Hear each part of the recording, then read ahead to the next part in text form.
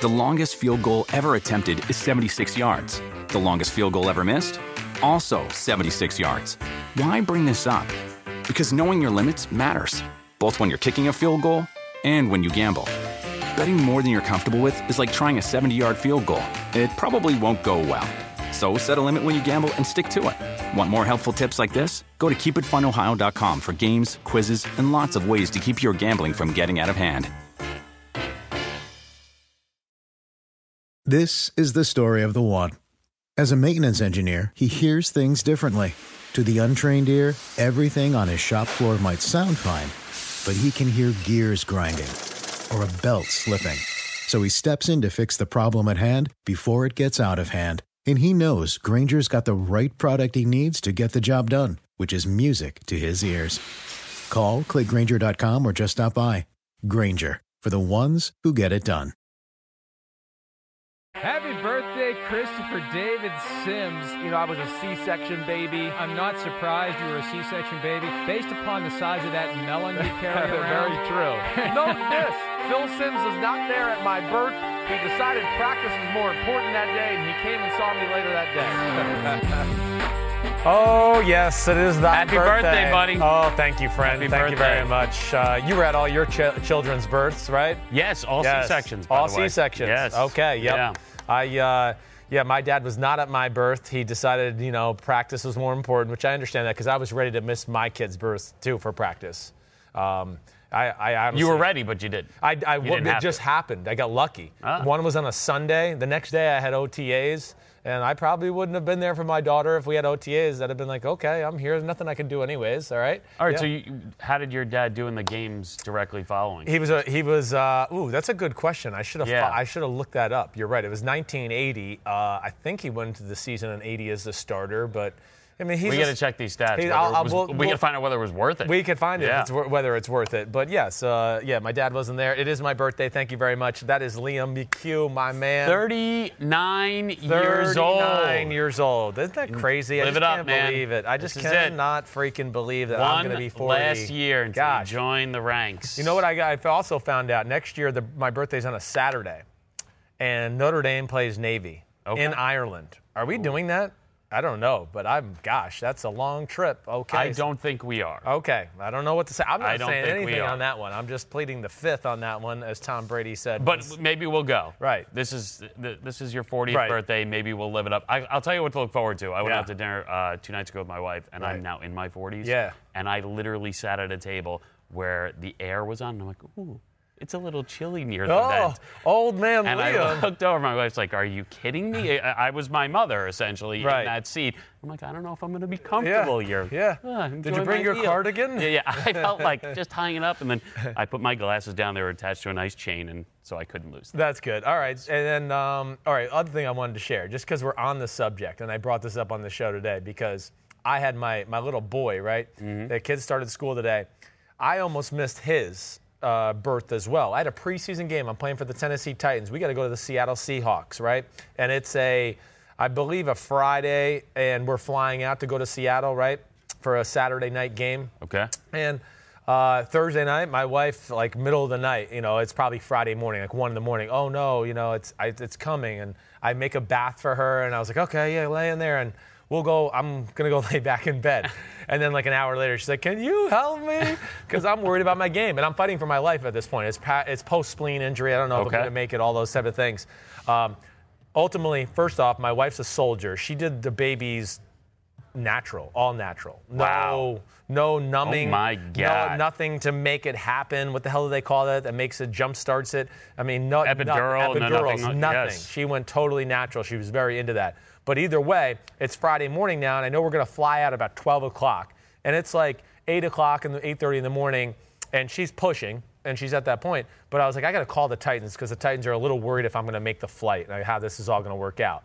Well, I called the Titans. I'm talking to my coach at the time, Dowell Logans, who's now the quarterback coach of the New York Jets. My wife is in the background. I mean, pushing, and my little boy was like 8 pounds, 10 ounces. She's making some crazy noise. It's like, and my coaches are, so then he hands it off to my offensive coordinator, R.I.P. Mike Heimerdinger, who has since passed away. But he's like, what is that? And I go, that's my wife pushing it. He's like, oh, shit.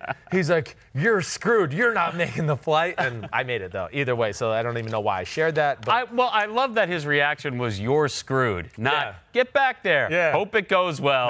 No, early congratulations. Yes. You're screwed. Listen, I work with Eddie Olczyk on Edzo from hockey. Yeah. Traded while his wife was in labor. They called the hospital and told him. Are you Yes, kidding me? and he got the phone call. They dragged him out because he kept telling them no. Right. And then they dragged him out, and he came back in. He got traded to Winnipeg, too, of all places. Damn. And he tried to poker face it with his wife. And she's like, what's wrong? Yeah, what? He's like, oh, it's all right. He said, my aunt's sick. They called. She goes, bullshit, your aunt's sick. Where are we going? Knew right away. Yeah, that's and they horrible went to news for a wife that's trying to start a family or hunker down in a place with a family. So happy birthday to me. Yes. Enough of that crap, okay? Yeah. All right, we got some good stuff to talk about for news this week. Definitely. Not a real newsy week, but a few subjects I would like both of us to hit on here. Big thing is, too, okay, next Tuesday, I'm going to do, are you here Tuesday? I don't think you are. I'm headed out. You're in I'm going to Chicago. start heading out. Yeah, and I'm there later that afternoon. Yeah. So I got Ahmed Fareed, but Tuesday, either way, I'm going to do my playoff predictions, my whole playoff bracket down to my Super Bowl winner. So anybody wants to hear that, a little bit more of a deep dive of how I see the season playing out, that will be Tuesday. And then the other thing we're going to do a little AMA as well. Ask me anything. And here's the deal. You got to rate and review my podcast, okay? If you want your question read on the podcast. If you rate, and then within the review, write the question, we promise you 100% lock, stock, and 2 smoking barrels, okay? You like that movie? That's a good movie. Anybody's going to watch that. I didn't see it, but it's the prequel an interesting to Snatch. reference. Yes, right. We will focus we here. will do that. And stay with the moment. Yes, stay with the moment. So that will be on the Tuesday podcast. But for today, it's NFC over-unders. We're going to do a little bit of a college football preview. And then we're going to hit on the news. I got my man, John McDonald, behind the camera. What's up, John? Good thing you're not wearing a flannel today in the middle of the summer. It's always good to hear. He was wearing a flannel the other day. I had to call him out for it. And I was like, what's your last name? I don't even know your last name. It's only like 100% humidity most of the time up here. Yeah, I usually wear flannels in those days. It's flannel weather. Yeah. Yeah, good. Yeah, he's trying to say it's cold in here. Right, whatever.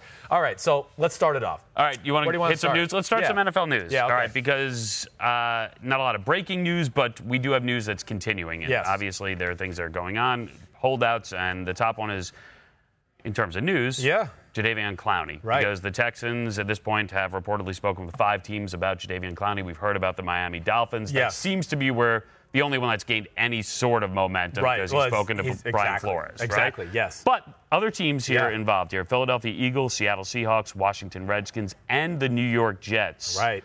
Who have expressed some level of interest in him. I get it. It's complicated, obviously. Very. Because what do you give up for someone who essentially you cannot guarantee that you are going to sign? Exactly right. So added to that confusion of what you're saying, a guy who's had microfracture surgery on his knee already, so you're going, wait, okay, we like the player. We only get him for 1 year. We're not guaranteed we get more of them. And, there's a very real chance that even if we do like him, we might like the prospects of how his knee looks as we evaluate him through the year to where we want to sign him to a long-term deal. So it is a very haven't you just talked the Dolphins right out of it? Yes, the Dolphins are. That's why he hasn't signed the tender. Yeah, because it doesn't make any sense. No, right. If you're building for the future. Right. I would think so. Yeah. Exactly right. They are void of difference makers on their defensive front, so I understand them wanting a player like that. And Jadeveon Clowney, let me just state this. You've heard me talk about, the fuck the play-up stat, right? How I like to talk about it. This guy he's up there in the league leaders. You can't just look at the statistics when it comes to Jadeveon Clowney. He is a wrecking ball. In a china shop or whatever they say, right? Isn't that how they say that, right? No, like it's it's not how they. It's a bull in a china shop. Oh, that's right. Well, you know me. But I would imagine you don't want to have a wrecking ball in a china shop. No, either. that's danger. Yes, the China's going to get broken. It works just as well. Right. And really, what's more likely to happen? An actual bull in that china shop or a wrecking ball? I actually think a wrecking ball. Did you say wrecking bull, by the way? No, I said ball. Okay, I don't know. Go back and check the tape. You know me in English. We're not that good together. But that does need to be stated. He is a phenomenal football player. But with microfracture surgery, first off, I think is probably top 3 scariest injuries for any NFL franchise. That, I would say patella tendon, and then maybe something to do with your neck are the 3 scariest things. Because I think we're seeing Achilles and ACL tears guys are coming back fairly quick from him now. So it's a different day and age with just some of the technology, the surgery techniques, and all of that. That being said, yeah. All right, so let's cross them off. Let's say Dolphins should be out. Yes. Because if you're building for the future, why do this at this point? And I don't think he's going to sign the tender if he feels like he's going to get traded. He's going to just go, fuck, I'll sit out. I won't do anything. Right. And there's some talk that he would prefer. Yeah. And why not? He would prefer the Eagles or the Seahawks. Of course. I would imagine, why would you want to go to the Redskins at this point? I think there would be a similar thing. It's just too many unknowns there. Unless you knew that they maybe were going to give you a contract where you go, oh, okay, they're going to pay me, then maybe that sways him to do that. But I think just from the I want to come back to that in a second because I think that's interesting as well. But do any of these teams make sense? Yes. I think the Jets, Eagles, and Seahawks all make sense, okay? The Jets are certainly, they've been looking. They were in the Khalil Mack conversation last year. I still think they're below average with what they can do off the edge of their defense as far as just disruption. Got a lot of guys I like on their defensive line. Nobody on the edge that's a true threat. They have size, strength, things like that. They're going to have to rely on Greg Williams and his blitzing ability to kind of do that. Ultimately, I don't think the Jets are going to do that either. I just would be scared to what are you going to trade for the guy? I think that has a lot of what dictates this conversation, too. What are you going to trade for him? And the Jets are a team that it's in the right direction, you would agree? They're going in the right direction. I don't think we all expect them to win the Super Bowl this year. I think the greatest is they get in the wild card. The worst is like they're 7-9 or something like that. And this trade doesn't guarantee that they even get in the wild card. No, it does not. It just brings them closer. Yes. It makes them more of a if you can be a concrete borderline team, it makes them more of a I think that's a great way to put it. So it doesn't make a ton of sense. What would you give up? What would you give up for a guy that you cannot guarantee will be there? Yeah. And obviously for a guy who's got some injury. Right. What would you give up? Oof. I mean, I think realistically, because of the risk you're taking, I can't imagine. It's not going to be a first-round pick. Wipe that out. I don't think it can be a second-round pick either. I really don't. Not for the way this is all playing out. And those who are watching, I mean, it's on the board. And Khalil Mack's up there, and you're obviously not going to get any kind of return like that. Right. Because you're talking about one of the elite of the elite. Right. But you look down the line and look down at maybe like a D Ford. Second round. Yes, I could see that to a degree. The only problem is, they did it at a time when you could still sign them to that long-term deal. Exactly. And that's what that was done. So that takes away the value of Jadeveon Clowney as well. What about the idea that I can't sign you to a long-term deal? Right. And I can't announce that I'm going to sign you to a long-term deal. Right, but we got to under the table. But I am shaking your hand and letting you know that this is going to happen. Does that happen? How often do you think something like that goes on? I mean, I think that goes on a lot in the NFL. I mean, under the table agreements and, hey, if this guy comes in here and works hard and does everything we ask, we promise you we're going to make him a true big-time offer when the year's over. Yeah, I mean, that goes on. Unless he gets hurt. Exactly. Yeah. But there's the risk of that again. Oh, gosh, we said that, but we knew he has this bum knee and he kind of hurt it twice during the year. So, again, I don't think that's like a realistic possibility with this particular conversation. So I look at the Eagles and the Seahawks as being the two teams that are in this race.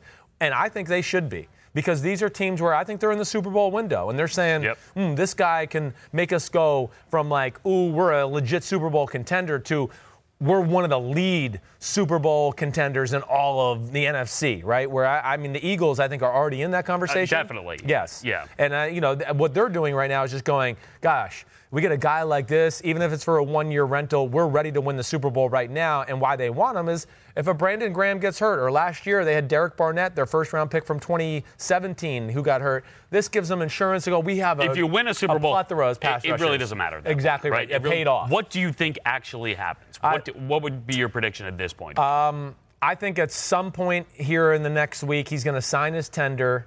And I think he's going to end. I don't know why. I think he's going to end up with the Philadelphia Eagles. I really do. He doesn't have an agent. Right. The team doesn't have a GM. No, I know. That's what's weird. Yeah, and I think that's complicate this even further. That's another issue here. I mean, again, I think if there's a GM there, Jadeveon Clowney isn't driving to the facility and hearing on the radio that he's on the trade block. And then he goes, damn, I'm turning around and I'm not coming. That's what happened. If there's a GM there, I don't know if any of this goes down. I think there might have been more of a plan in place in general to work with this Jadeveon Clowney issue. I brought this up on PFT yesterday, and I mean, Eagles fans might not like this because I know this guy's a legend, but the Texans need offensive line help. That's what they're in the market for.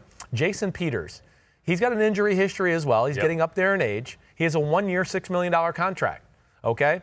That would be a guy where if I'm the Eagles, and they have some young offensive linemen, who I think are pretty damn good. They just drafted a first-round offensive tackle who's capable of being a franchise left tackle. Or maybe they move him to the right and they make Lane Johnson the left tackle. Either way, they can work that out. It's interesting if you don't want to part with picks, right? I'm just throwing that out there because, again, and it's the same thing. They both can argue the same thing. You know, the Texans are going to go, well, he's kind of got an injury history here as late. And they're going to go, what are you giving us back? Your guy. Yeah, exactly. And yet we're going to be paying, $10 million more for your guy. So it's really interesting to see how it plays out. But if you made me bet, I'm saying signs the tender here in the next few days and ends up on the Eagles week 1. Wow. Yeah, that's what would be my money. It'd be pretty cool to watch. All right, let's move on. Jimmy G. Let's start with him because great headline, right? Says he likes to throw into coverage during the preseason to see how his receivers fight for the ball. So there it is. Oh, man. That's why some of those throws are into tight windows, or maybe some throws you're like, oh, why did he throw that one? You know what they call that? Challenging them. Oh, he's challenging them, And you're not buying erroneous on all accounts? I don't know about on all accounts, but come on. Come on. No, I don't buy it at all. This is a phrase my father would say. He would go, CYA. And I was like, I used to be like, CYA, cover your own ass. I mean, that's what it is. Cover your ass. That's what that kind of comment is. He's trying to justify the fact that he's made some absolutely ridiculous, reckless decisions, not only in practice, but in some of the preseason games. And even last week, the Chiefs game was certainly a lot better than the week 2 performance against the Denver Broncos. But there were still a few throws in that game where you go, what the hell? And who was he going against? Yes, exactly. He's going against backups. Exactly right. So, I mean, he really is. I think he's trying to just kind of calm the fans, calm the conversation around him right now, where everybody's worried. I mean, he's one of the biggest questions in football right now for a team that's in a huge year for coaches and the GM and the organization in general. I mean, come on. You've been around enough great quarterbacks to know, like Aaron Rodgers, Peyton Manning, Tom Brady aren't going out going, let me throw into 4 if he had triple coverage. With a smile as a joke, it would have been such a great line. Right. And we'd actually just move on from this. And you're like, you know what? He's cool and calm. He made a joke. But he was serious. But he's confident. No. And I want people at home to know that all those shows that they watch me do, and it seems like I'm completely unprepared for, it's just me trying to challenge my analysts to be better. That's it. Really. You've done it. You've made me better. You've made me better. Exactly. So don't look this way, guys. All right? I could have prepared. Didn't. That's why I like you. Yes. Your snarkiness. You're exactly right, though. I mean, that's what he's doing. And just, again, like you said, you've been around enough great quarterbacks to know, hey, do quarterbacks push the limits a little in preseason practice?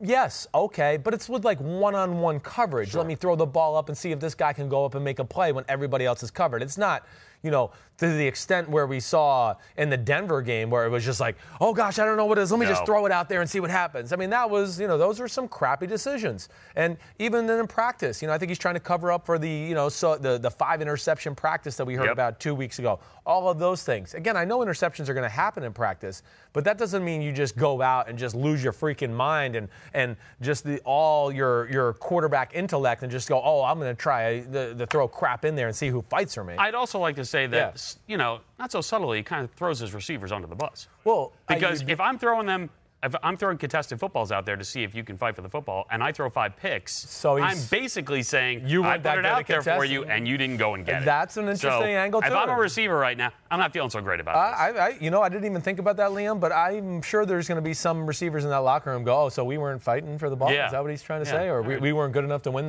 that horrible throw and that horrible decision you made? Yeah. No. You know, and you've been around enough great quarterbacks to know they're like type A, psycho perfectionists where – again, like I said, they might throw a go ball down the sideline in preseason practice or something that's one-on-one, but they're looking to go like perfect every day in practice. I mean, you go to, I've heard so many stories, whether it's Brady or Peyton Manning, or people go to practice and they go, the ball never hit the ground. It's a big talking point about Ben Roethlisberger during training camp now. Right. Not throwing picks, even though actually he's thrown a couple, but they're sort of not counting them. But the idea is like to have this perfect camp. It is. He wanted to shut up some of his defensive backs. I'm sure. And again, it's a position about you don't practice bad habits. I mean, if you practice bad habits, then I promise you that game comes around and you're going to have some bad things happen to you. So, I think that was total just propaganda, damage control, and I'm not buying it. We threw the challenge flag. Al Riveron overturned the comment. That's a good segue because we're going to go right to more quarterback talk and challenge flag talk because John Gruden, some interesting comments here. Right. Okay. Headline will say like he wants Derek Carr to air it out. And fine, you have Antonio Brown. Why not? Right. All right. Throw the ball deep. Throw the ball downfield. But A big part of this is because, and this is a quote from Gruden, we got to throw the ball down the field. If it's incomplete or we get the catch, we can always challenge. Yeah. And that's the new world we live in, right? It's going to be a very, very subjective call this year. Of course it is. By its nature, it's subjective. Yeah. And we're going to try to be more aggressive. And why not? Exactly. Review any tight play down the field. Is there going to be some contact? Yeah. And if there's contact, it's subjective. Why not take the risk? I agree. Now, why bring it up? And why announce you're going to do it? I don't know that. That's really the question. Yeah. And just in my John Gruden thesaurus dictionary, this is cryptic talk for my starting quarterback's not being aggressive enough in practice right now. He's too worried about his completion percentage in practice. And I signed this guy, Antonio Brown, who I feel like has had some, advantages on one-on-one coverage down the field. And he didn't put it up because, it was just a little tight. So let me throw the shallow cross for 4 yards. They got him, J.J. Nelson, Tyrell Williams are all big-time downfield threats, Liam, to where he wants to push the limit, expand the field, make the defense have to think about what might happen behind them. It's going to open up the run game. It's going to open all the short passes up to the tight end and Josh Jacobs out of the backfield. So, and we're in a different age in the NFL. I really do think, the age of 75% completion percentage and all that stuff is going to slowly go away here because teams – defenses, they've seen all these screen passes and wide receiver screens and short passes to where, okay, maybe the Saints can get away with it, but the Saints have Drew Brees and Sean Payton who are masters at doing that, along with one of the best run games in football. Yep. So they can kind of manage it. But for the rest of the teams in football, explosive plays are very important to dictating who wins and losses. Oakland can't win that way. No, right? They're not going to win that way. They got to figure out ways to win with what they have. And with what they have, they're going to have their playmakers make plays. And he's putting pressure, I think, on Derek Carr right there, just going, stop trying to manage your numbers or trying to just walk away from the day and go, I didn't make a mistake or my completion percentage was this. I think he's saying, I don't care. If we throw a few more incompletions, it might add to still more pressure on the defense ultimately. And he wants to scare defenses that way. And Derek Carr, I do think the last 2 years, has kind of thrown too many change-ups. He lost his heater, his aggressiveness to a degree. And I know he's been injured and had some crap players around him. But he does need to kind of get back to that form we saw the year he almost won MVP. I know. He was going to win it if he doesn't get hurt. You just want that swagger. Right. You want that. And maybe that's what Gruden's trying to instill here. I think that's part of it. This is going to be one of the most riveting relationships to follow throughout the entire season. 100%.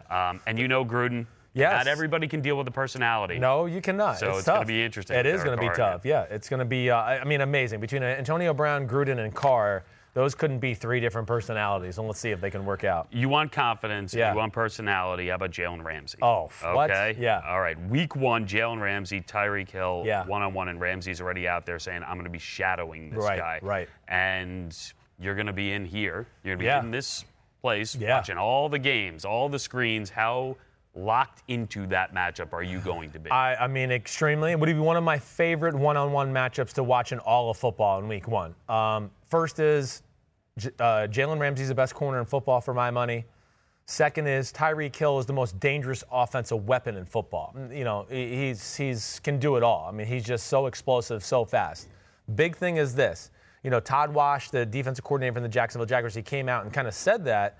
And I know some people were going, why would he say that? What would he do? Well, maybe they're going to throw a few curveballs at him too, to where, now Kansas City prepares, oh gosh, Jalen Ramsey's going to follow him everywhere.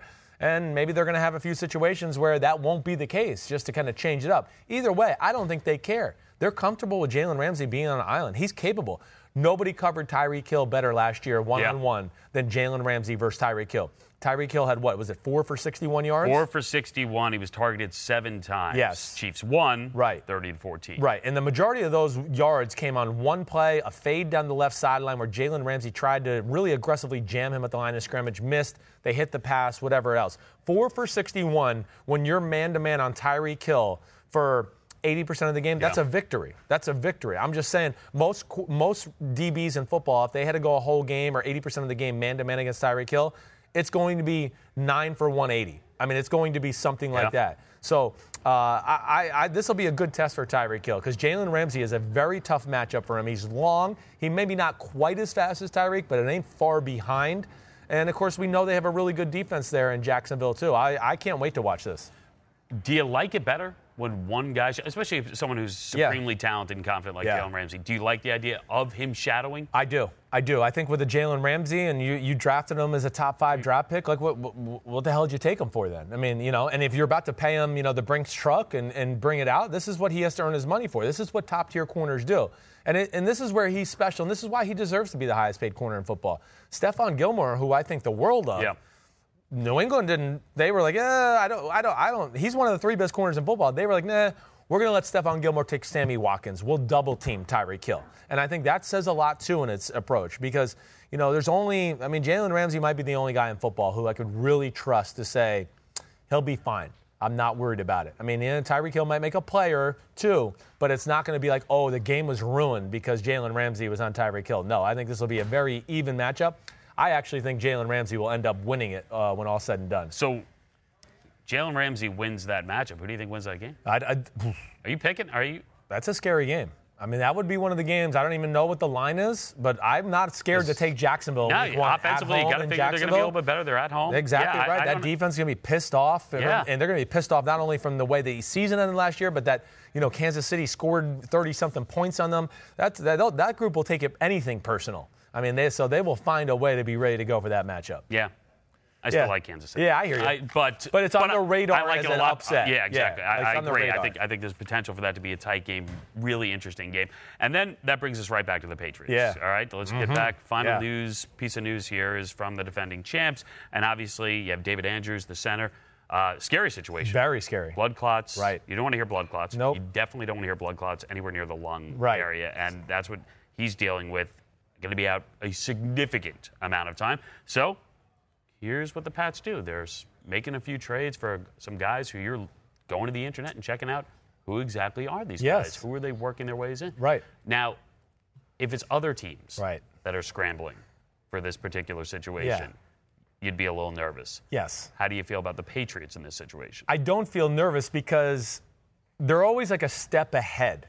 It's like they're making the move at the appropriate time. They're not waiting for the next injury to happen to then go, oh, gosh, whoa, we're in trouble. They're going, man, if we have one more injury, we're in deep crap. So they're making the move now. This is why New England is New England and why we talk about them so much. I don't talk about them just because I want to. I talk about them because I think they're the great talking point to tell this is why they're special, and this is why everybody should take notes, fans, other people in the NFL, everything. They're always a step ahead of the game. Do they have a replacement for David Andrews, who's one of the better centers in football? Yes, Ted Karras. Yep. But Ted Karras, the big thing is he's kind of their swing man interior offensive lineman. So now they got some young guys who I like on their team, but I think they're looking at that going, gosh, if Ted Karras or somebody else gets hurt now, I'm not so sure I trust our other guys quite yet because they're young and unproven to jump in there. So what do? They go and call the Baltimore Ravens, who literally have 320-pound offensive linemen growing on trees. They do. It's a big tree, let me tell you. This is a big league. Massive tree. Yeah, really big, branches and everything to hold that. But they're stockpiled. And so they trade for Jermaine Elamanior. I always mess his name up. Sorry. Either way, kid out of Texas A&M. I studied him a lot out of the draft. Played some tackle, can play some guard. Started a few games for the Ravens last year. Looked like he was going to be the starter for this team this year. But what really happened is I think that, back to the point of Baltimore has so many players, and I think so many of them have performed at a high level in the preseason. It gave them confidence to go, you know what? We can move on with this guy. We're good. And, whether it's their rookie Ben Powers, number 70, Bradley Bozeman, he's a second-year guy who played a little bit, number 77. They have James Hurst there, right? Their offensive line is stocked. They got a bunch of other young guys, too, that are contributing. And I watch them on film every week and go, damn, it's just the first-team O-line, the second-team O-line, it doesn't really matter. They are capable of dominating. Also traded to get Corey Cunningham, a guy from the Cardinals who's played a little bit, and obviously they liked in their scouting. But I think all these guys are swing guys, right? They can play interior O-line, they can play the guards or the tackles in a desperate situation. And that's why, again, New England just going, we're not going to let one more injury ruin our season or ruin our offense. So let's get ahead of this right now, and I think those were good moves by them. Yeah, and it feels like, the Pats have this if there's a banner that would hang over the facility, it's the idea of A, next man up. Right. And B, listen, there's Tom Brady, but it doesn't feel like a star culture. I mean, Tom Brady takes less money. Yeah. So no, it's not a star culture. You're right. And it feels like the offensive line is where that's centered. I agree. Right? That's an aspect of their team that gets overlooked too much. Yeah, it's coaching, it's scheme, it's just it's an ability to make do with what we have and to do it well. Yeah, it just is one of those things that goes overlooked with New England because it is. It's easy to get caught up in Brady and Gronk and Belichick and Trey Flowers when he was on the team last year. You get a little obsessed with those names, but then you sit there and you go, damn, it's one of the best run teams in football. Why? Well, damn, their offensive line is really freaking good. They pass protect really good. There's just so many things that are so well built within that football team, and they're never going to lose the battles up front. I mean, that's just New England. I mean, it's Bill Belichick. He's from the Bill Parcells school, the New York Giants, the old days. I mean, they believe in being the bigger team on the field and the more physical team and winning that battle first. That's where the game plan starts. The game plan starts in New England every week is how are we going to protect the quarterback, and then it grows from there. It really does. That's how it goes. And they figure that out, and they adjust their game plan accordingly to figure out what works best for their offensive line, to give them the best advantages in their schemes and things like that. And it's just part of their brilliance and part of their 2 years of dominance in football. And we will see them. Week 1. That's another one I'm pumped for. Yep, Sunday Night Football. Yep. New England, Pittsburgh, and we'll see if the Steelers can. Because that Steelers go into Foxborough. Yeah. I know. And get a win. And we'll also get to see what the Steelers' offense looks like. One of their best chances ever. No Le'Veon Bell. I know. Yeah. I think it's one of their best chances ever to go into New England, though, and win a game. I do. All because right. I think the way that New England plays last year, and I think they're going to play somewhat similar, that running attack, two-back formations, that plays into Pittsburgh's hands more than, let's say, 4 years ago when it was spread the field and the Pittsburgh Steelers couldn't stop the passing game at all. That's not what they're all about. But you want to play smash mouth, Steelers are going to be comfortable. I agree. I mean, listen, you look at New England's situation at tight end. Yes. Without Gronkowski. Right. And now with suspensions. Right. All right, so they're light there. No. Receivers are certainly got some question marks. Yeah, I don't know. And I think there are weapons emerging for Pittsburgh at receiver in Washington. Obviously, Smith-Schuster's there. I'm fine with them at running back, obviously, without Le'Veon Bell. Right. And we just talked about offensive line. Is there a better offensive line? Yeah, the one that Pittsburgh has? It's certainly one of the best passing. It's up there, without a doubt, Liam. You're right. That's what I mean. So they're just from those things you just said. Not saying they go in there and win the game. No. But I would just be shocked if, the Patriots steamrolled the Steelers this time. I mean, if the Patriots win, they win by a field goal or 4 points or something like that. I just think I think the Steelers have looked really good in the preseason. I think they're a team on a mission. I'm pumped for that game, and obviously we're pumped for the opener with Chicago, my gosh. Green Bay. I get chills thinking about it. We're there, man. We are there. It's close. We're there. All right, what are we on to next? I don't even know. News is done. Oh, that's right. I got to read a read. Wait, listen, damn it. This is the podcast Hold with your on name a second. On it. Figure out what you're doing here. Well, either way, I forgot my damn cards in my office. I know I got Mike Tirico's, but I had things written down that I wanted to talk about. And, John, do you want to go run in the office there and get them? Thank you, John. John we'll take McDonald, care of this in post. Don't worry. The man, the myth, the legend. No, we're gonna just go with this. Yeah. And this is called Chris is an Idiot, and he's not a very good host yet. But the Mike Tirico podcast? Yes. I mean, come on. I mean, you know Mike he wouldn't well let this happen. No, definitely not. He's Johnny Professional. Not He's at all over it. Yeah. But either way, I don't even know. I know I got something to read about his guests and everything else like that. And here it is. Thank you. Thank you. That was okay. smooth. Yes. New episode this week by the Mike Tirico podcast. I mean, come on. Mike is the man. Supersized season preview. Dungy, Rodney Harrison. Good gets.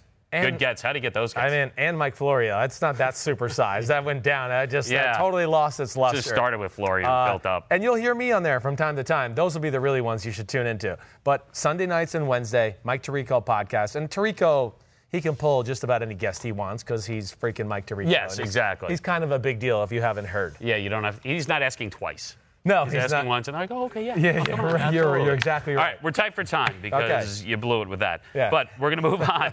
NFC, over, unders. Yeah. These are all via FanDuel. And let's start with the Cowboys. Because Okay. the Cowboys interesting, obviously, because of Ezekiel Elliott. Yep. And we don't know where he's going to be to start the season, if he's going to be there, and how long he may not be there. So you have the Cowboys there at 9, over, under. What do you think? Okay, so, I mean, I'm going to sound like a total wimp right off the bat here. I think I'm going with the push with the Dallas Cowboys, okay? Is that purely just because of Zeke? A little bit. It's also Cowboys are a little bit of an up-and-down football team, okay? Guys like Byron Jones yet to be out there. Tyrone Crawford yet to be out there. Kellen Moore as the offensive coordinator got question marks there, okay? I expect the Eagles to be better this year. I think the Giants are going to be more of a pain in the butt. They're going to have to play a first place in your division type of schedule. I think all those things scare me a little bit. And, of course, the Zeke thing being the biggest. Again, I know the roster is talented in Dallas. But Dallas's way of playing a little bit is just like, hey, we have really good players, and we're going to be simple on both sides of the ball, and we just think we're going to kind of out-physical you and outspeed you all over the field, and we're not going to make big mistakes, and we're going to beat you that way. That's tough to win games like that consistently week after week. So Dallas is one of those teams, and I said I'm going to do that whole playoff thing. I'm on the fringe right now. Really? I don't know where I'm going to go there. I don't know where I'm going to go. And I'll tell you, this is what really scares me about the Dallas schedule a little bit. Early on, it's not that bad. I do think Giants week 1 is going to be a little scarier than people realize. Okay, then they got the Redskins and the Dolphins, certainly better than those two teams. Saints, Packers, Jets, Eagles. That's a pretty good stretch right there. And it's at Eagles at Saints and at Jets. But this is the real part that scares me. We get to week 12. It's at Patriots, Buffalo at home, who I'm just telling you is going to match up really good with the Dallas Cowboys. Buffalo was the number 2 defense in football. If Ezekiel Elliott's back and he's healthy at that point and everyone's healthy, and you can't beat Buffalo at home late in the season, we'll see it. Then they shouldn't be in your playoff bracket. You're right. Okay. You're right. Yeah. I mean, you're exactly right. So we'll see. But their stretch schedule with the Patriots, Bills, Bears, Rams, Eagles, and then Redskins at home, it's just tough. So I'm picking a push. All right. Okay? I know they were 10-6 last year. Go ahead. I'm going to say, because we don't have time, I'm going to say the over here. But I'm saying 10, and I don't say that confidently, obviously. I don't know either. Just because of Ezekiel Elliott. But I like them to start 3-0. Although the Giants game could be a little tricky. I think they win that game. They start 3-0. I think there's a very good chance. And I think if they finish strong, they get there. They get to 10. Okay. Giants are at 6 right now. Where do you have the Giants? I know that feels about right, but you can't take the number every time because then there's no point in doing this. So. You're right. I think the Giants are one of those teams. This is a great number for them, right? And I found the NFC to be easier than the AFC, honestly. Okay, second team in a row, I'm going push. I'm going 6-10, and I don't mean to be a cop-out. Trust me, I'm not going to be a cop-out as we continue over here. I believe this is I have one more push out of the rest of the NFC, okay? But I'm going push, all right? I don't see them being 5-11. I think they're going to be a 6-10 team who's going to be a real pain in the butt all year long and probably lose a handful of games late in the football game. Whether it's Daniel Jones or Eli Manning, I don't know what it'll be. But I just think the Giants are on the right track. I just don't see them winning more than in a lot of games because of Saquon Barkley. Maybe they go 7, and of course. Maybe control the football. Exactly right. Yes. I mean, maybe 7-9. I just think they're on a team that's on this arc, but they're not there yet as far as a playoff caliber football team. I don't know that I believe in their defense. Yeah. I don't believe in their receivers at all. Right. Secondary is certainly questionable. And I just don't want to see Saquon Barkley become Ricky Williams. Yeah. I know. Right. You hand the football off to him like 40, 50 times. Yeah, and he gets killed. And then, I know. And by the time they get a team around him, he's disgusted with the game. You're right with that, John? John's a Giants fan. He's wearing his Giants collared shirt today. I know he was over there shaking his head. I could see it. Yeah, he picked the over. He put everything he had on the over. Shocker. 6 seems about right. That was a tough one, though. I'm going to stay with you. I'm going to say I'm going to go with 6. Go push? I am. I think the number's right. The next one, the Eagles are 9.5, and I'm going to go. I'm over. I'm over too. Yeah. I mean, I don't even want to really waste my time talking about this. I think the Philadelphia Eagles are one of the best teams in football. Pissed, focused, everything about it. They managed to go 9-7 last year and didn't play good for like 7 weeks in a row. Still went 9-7. Issues at quarterback. Nick Foles comes in. They go win in L.A. I think if their quarterback's healthy, like you mentioned, Super Bowl contender, I think that's over. Redskins, 6 wins. To me, this is easy. I think it's under. I'm with you, 100%. I think this is an easy pick. There's things I like about the Washington roster. I mean, their D-line has some potential. Their O-line with Trent Williams is good, but there's questions there. Yeah. Running back, hey, we'll see about Darius. Guys, he looked better last week, but I'm not going to sit here and say, running backs are they're game breakers all over the place. Wide receivers, I mean, there's nobody to be scared of. Nope. Right? Jordan Reed is hurt every other week. Secondary, got some issues there. I'm with you. I don't see it for the Washington Redskins. I don't think the team's ready to be anything more than that. I'm going under. I don't think they win 6 games. All right, and then brings us to the Bears, who we're going to see Week 1 NFL opener. Bears at 9.5. It feels like I should be confident going over. I know. And I'm not. Yeah. I'm not. I think we talked about this last week when we were all together, all the guys from Football Night. Right. And this idea of what it's like to have expectations as opposed to going to a season like the Bears did last year. Right. Where it was sort of a little bit of an unknown and you were hopeful. That's fine. Right. This isn't hopeful. No. It's a different. This is major expectations. Right. And I think if things start going poorly for you, it can spiral. I'm tempted to go under here. Yeah. And not by much. I could see them being a 9-win team. But you're picking the over, you're saying? No. Are you going under? I'm going to. Okay. I don't feel great about it. Yeah. Because I think there's a lot of talent there, but I think there's massive expectations, and I need to see Trubisky take another step. He has to take another step. I think the division's extremely tough. I think it's tougher than a lot of people see. I think that's the big point. Yeah, exactly right. I think that's the point right there. The division is better, so it scares me too, okay? I know a lot of people in Chicago are worried about the defense with the Chuck Pagano. I'm actually not worried about that. Chuck Pagano is a really good defensive coach. Plus, he was in Baltimore. Vic Fangio was in Baltimore. There's going to be a lot of similarities. I'm not worried about that, all right? I mean, Chuck Pagano went to the playoffs with some Colts team we're just sitting here right now, and we asked 20 people. Nobody can name a guy on their defense. I'm sitting here, and all I do is breathe the football, and I'm like, damn, as I think about it and say this, I can't think of anybody that was on those damn defenses either, So he's a really good football coach, and he gets the most out of his team, and this is the most talented defense he's ever had since maybe he was in Baltimore. My thing is, like you said, Trubisky, we do want to see him be a little more consistent and surgical with passing the football. I think the Matt Nagy offense is a hair overrated, okay? I do. Not that I don't like it, but people sometimes, I think, put him in the class of, like, Andy Reid and McVay, Shanahan and McDaniels and Sean Payton. I'm just like, no, I'm not there yet with that. I need to see a little bit more. But I am going to go over here. I am. I think the team is too good, and this is one of my big reasons. Their first 5 weeks, Packers game will be tough. That's the thing. Yes. To me, if you're going over and they start 0-1, I know. And they still have to play at Green Bay. Yes, I know. It's scary. But then it's at Denver Broncos, which I know never easy. Nope. But they're better than Denver Broncos. Yeah. They're better than the Washington Redskins. They got the Minnesota Vikings at home, and then they got the Oakland Raiders. I look at that stretch there. Where they should be feeling pretty good going into a Week 6 bye, going, okay. At the very worst, I look at it and they're 3-2. I don't see it being worse than that. I just think there's too much talent on the team, and I ultimately think that I am going to pick them to win the division. I know that, and I'm going with the over. Okay. Yeah. All right. Tough one, though. There's a lot. It's just not easy, and I feel like if you ask me tomorrow, I may have a totally different opinion. Right. I'm back and forth, but we'll move on because I don't know what to make of it. The Lions, 6.5.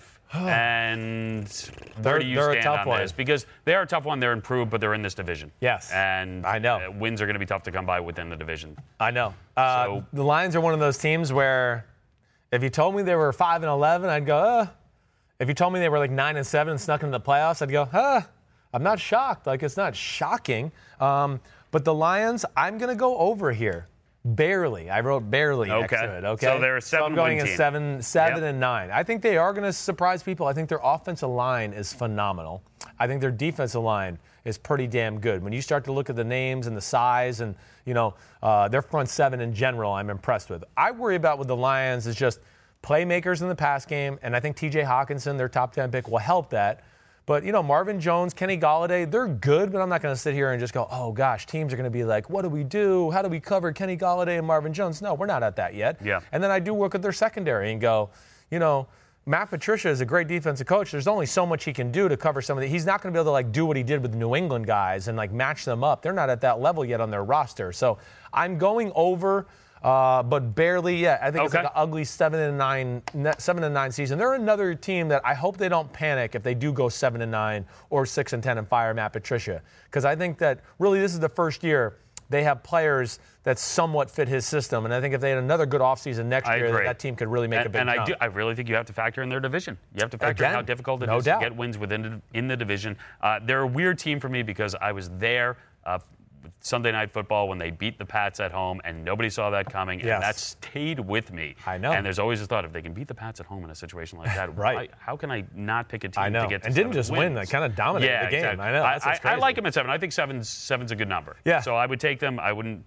Yeah, 7's good. Then there's the Packers. Yeah. And they're at 9. Mm-hmm. And I'm assuming, based on your love affair with Aaron Rodgers, that you're going. I don't let my love affair go crazy. I don't just go, I love this one person and I'll. How about this? How about all the additions on defense and offensive line should be a little bit better?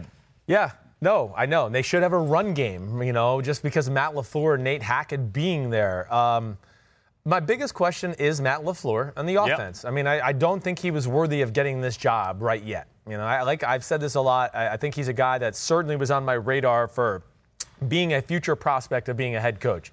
He didn't prove to me he was ready last year with the Tennessee offense. I certainly didn't turn on film and go, whoa, this is some groundbreaking stuff. 27th in the league in offense. Exactly. Right? There you go. So exactly. I mean, that to me is a little crazy, and that's a big unknown for me. I'm going push. This is my last push, I promise. Okay. Just make sure. Okay, this is my last push. There's a lot of teams left. I know, but this is my last push. And I don't know. I have again, Tuesday, I'm going to have to really sit down this weekend to go, am I going to put the Packers in the playoffs? I really don't know. Now, the defense is going to be better. We know, I'm hoping there's going to be a little bit better of a run game, and it is Aaron freaking Rodgers. Yeah. I mean, you can say what you want. He's still worth a few wins every year. But, other than Devontae Adams, it's kind of unproven at that position. Jimmy Graham's certainly been underwhelming at tight end to this point. So I have those type of questions that I don't think Green Bay is capable of just running away with anything. To where, I'm going push. I kind of picture them as a 9-7 football team. If they get in because of a tiebreaker because they're 9-7. Top to bottom personnel on that team. Yeah. Compared to last year's Green Bay team. It's a better team. Much better. Okay. I mean, then you're putting a lot on the coach. I am. I'm putting a lot on the coach because their defense is a lot better. Yeah. Offensively, didn't really do anything. I mean, they're just weapons-wise. Weapons-wise, it's nothing. But their defense, I do think, can keep them into a lot of games. To where, I don't think the pressure of Aaron Rodgers is going to be like, oh gosh, I have to go out and score 31 today and throw for 330 and 3 touchdowns and no interceptions, and that's the only way we can win the game. I mean, that's really what he's been under the last 5 or 6 years. But consistently, I'm in the fourth quarter and I'm going to make something happen. That's where the defense might be able to hey, we're not playing good, but we've held this other team to 17 points and we're in it. Yeah. And now you just got to make some magic here and happen. And that could be the reason they go 9-7 or 10-6 or whatever else it is. But I'm going push there. Packers 9 seems about right. I'm going to say over. I say they get to 10 wins. Okay. Which brings us to the next one. Because the Vikings are a tricky team for me. Because you look at skill position. Yeah. And I think it's mesmerizing at times because I think you look at Dalvin Cook and you're like, well, again, big ifs. If he stays healthy. Right. And their receivers. And Cousins bounces back. Uh-huh. But there's so many ifs. Yes, so many ifs. And they were a disappointing club last year, and it never seemed to gel. So I'm tempted. I think 9's about right. But because I'm not going to take any more pushes at this point, I just won't do it. I'm going to say that they win 8 games. You're going to say they win? Yeah. I'm going with the under here as well. I am. I don't feel it with the Minnesota Vikings. And when I say I don't feel it, I mean, again, you mentioned there's a lot of positives about their football team. They're not going to fall off the planet here and be like 4-12 or anything like that. My big questions, again, I think it's Thielen and Diggs are really the only 2 guys. I'm not so sure I feel necessarily confident. I feel confident that their run game will be better because of Gary Kubiak, and he has proven that he knows how to run the football, whether he was with the Houston Texans or the Denver Broncos when they won the Super Bowl, that Shanahan scheme. But Kevin Stefanski is a huge question mark for me, again, as the offensive side of the ball. I mean, I just don't – I got to see it to believe it before I buy in. Plus, I always do this too. I think their offensive line is going to be better than it was last year. But I also look at their defense and go, I think there's some names there that aren't as good as maybe we make them out to be. I have questions about Xavier Rhodes. I mean, he was getting toasted last week against the Arizona Cardinals. Trey Waynes has not lived up to his first-round expectation. So I have issues there. Their D-line and their front 7, it's thin. It's been thin. It's been one of their biggest issues. They lose one guy, and they're in trouble. Sheldon Richardson's not there this year. Hopefully Everson and Griffin jumps back. But, ultimately, I'm with you. I'm going to go under here. It's a weird team, right? It is. It's if you play fantasy football, you look at the Vikings. Oh, yeah. And you watch their games. You're right. Because it's loaded with guys you're going to see. It's those top shelf names exactly. where you might get fooled. But for some reason, it's not adding up. No. It's like the Lions. I don't know if you feel the same way, where I go, gosh, if they were 7-9 or 6-10, I wouldn't be shocked. If they eked into the playoffs, I wouldn't be shocked. Oh, exactly. Because the Vikings, there are players there. Right. It shouldn't shock you if they're there. Yeah. But I think they've missed their window. I think this could be, if they go 7-9 or something like that, even 8-8, they might kind of blow up the team and have to restart. A lot of the skill guys are young. I know. Yeah. I know. All right. So let's move on. Let's go to the NFC South and go to the Falcons. And to me, I'll start this. This is an easy one. I'm not even going to back it up that much, except for the fact that I think they have a bounce back year and they're healthier. Mm-hmm. The Falcons, 8.5. Yeah. That's an easy over for me. Okay. And I know the division's going to be tougher. I get that. Yeah. I think there's too much there. It's a scary one. This is another one of the toughest ones, I think, in the NFC. I am going to go under. Wow. I know. Now, I mean, again, Liam, I won't be shocked if you're right when all is said and done. The preseason scared me a little bit. They've been dominated up front. Okay? That bothers me. Their offensive line has had real issues protecting. Okay? I have questions about Devontae Freeman. The running back situation. Devontae Freeman's been banged up a little bit. I do worry that he's got to that stage of his career where he's a small guy who runs physical, and he might be like a little beat up and worn out, right? Ridley and Julio Jones are going to go off. Yes. I don't doubt that. A little bit like the Vikings, though, too, on defense. They're very thin, where I just go, man, 1 injury, 2 injury, there's a tremendous drop-off. I'm not a huge fan of their corners on the outside. I love Keanu O'Neal and Deion Jones and Grady Jarrett and that. I do. But then, top-tier pass rushers off the edge, okay. I mean, there's some good there, but I don't know if there's like some game breakers there. I'm just not sure if I look at it that way. I think they're going to be a real pain in the butt, but I guess I'm kind of a little. Well, I'm curious because low on them. Well, so you have them under 8.5, yeah. And that brings us right to the Panthers, who are at 7.5. And my guess is if you have Atlanta under, then you have the Panthers over? Yeah, I do. I'm very high on the Panthers. I am. And it's funny for me to say that I'm not high, like literally, okay? That might happen later this weekend. No, we'll clip that audio. Don't worry. Yeah, don't worry. We'll make it work for you. Yeah, thank you. Yeah. But Carolina, yes. I look at this team. This was a team that I was kind of all over before the start of the season last year to say, watch out for. Yeah. And I was feeling real good when they were 6-2. Sure. Yeah. And then, of course, we had some injuries and Cam Newton's shoulder, and things went, down the toilet. But I think it's the most talent Cam Newton's ever had around him before, okay? With Curtis Samuel, DJ Moore is going to be a superstar. I really do believe that. Christian McCaffrey, we saw how dangerous he is. Don't forget, they still got Greg Olsen there at tight end, who's been hurt a lot, but the other guy that they played last year when he did get hurt is Ian Thomas. Big thing is, though, the O-line's real for the first time in a while. And then I look at their defense and go, front seven, nobody's just going to bully the Panthers' D-line. And I kind of like Bradbury and the other kid they have from Louisiana, their corner. He's really fast and like a rocket. He's got 2 rockets up his ass. Everybody's going to have to believe me. He's really good, okay? It's actually driving me crazy. Dante Jackson? Yes, exactly right. Thank you very much. Don't worry, that was someone in the control room. Okay. You said totally credit you said 2 rockets of the They knew and they were like, they knew what I was talking about. Yeah, I just look at them that way, and I go, yeah, I like the offense Norv Turner has orchestrated around Cam Newton. It's got a great little old school smash mouth football, aggressive down the field passing with like some college read options, spread option stuff on the edge. I'm with you. I'm worried about Cam Newton, obviously. Yeah, because he's coming that's off a big shoulder question. surgery. He gets injured during the preseason, and now it's. I know. It feels like I'm waiting for something bad to happen to him. That's the key, because if he gets hurt, they're screwed. I just still tell you that. Their backup quarterback you can basically say that about most of these teams we're talking about. A lot of you go teams, to Atlanta, yes. it was the same thing, right? Yeah, like if their quarterback goes down, Yes, Atlanta, I do believe that. That'd be one. But you're right. I mean, the number from 7.5 goes down to like 3.5. Here's my problem. Yeah, go ahead. Everyone keeps telling me to watch out for them. Yeah, I know. And I don't know why. It's just not sitting well. Yeah. Everyone's telling me, and when everyone's telling me something, maybe it's just my nature, but I feel like not listening. Yeah, okay, I got you. I feel like tuning it out at this point. I get you. That being said, they should get 8 wins. It's 7.5. They should get 8 wins. I'm fine with them there. I'm a little bit more conflicted about the Saints at 10.5 because I think 10-win team. I see that. and I think they are a Super Bowl contender, but if the division is better, 10 wins seems about right. So I'm tempted to go under just because I think they're a 10-win team. I'm with you. Yeah. I'm going 10 wins as well. That's exactly right. So it's under, but I still think the Saints are a playoff team. Now, whether I think they win the division or not, I'm not sure about that yet. But, I do think there's going to be a little bit of a hangover from last year. It's another year of Drew Brees, who, again, even in the Jets game last week, I'll just say this. He did some good things, don't get me wrong. But there was a few throws with his arm where I just go, damn. Yeah, he got that in there.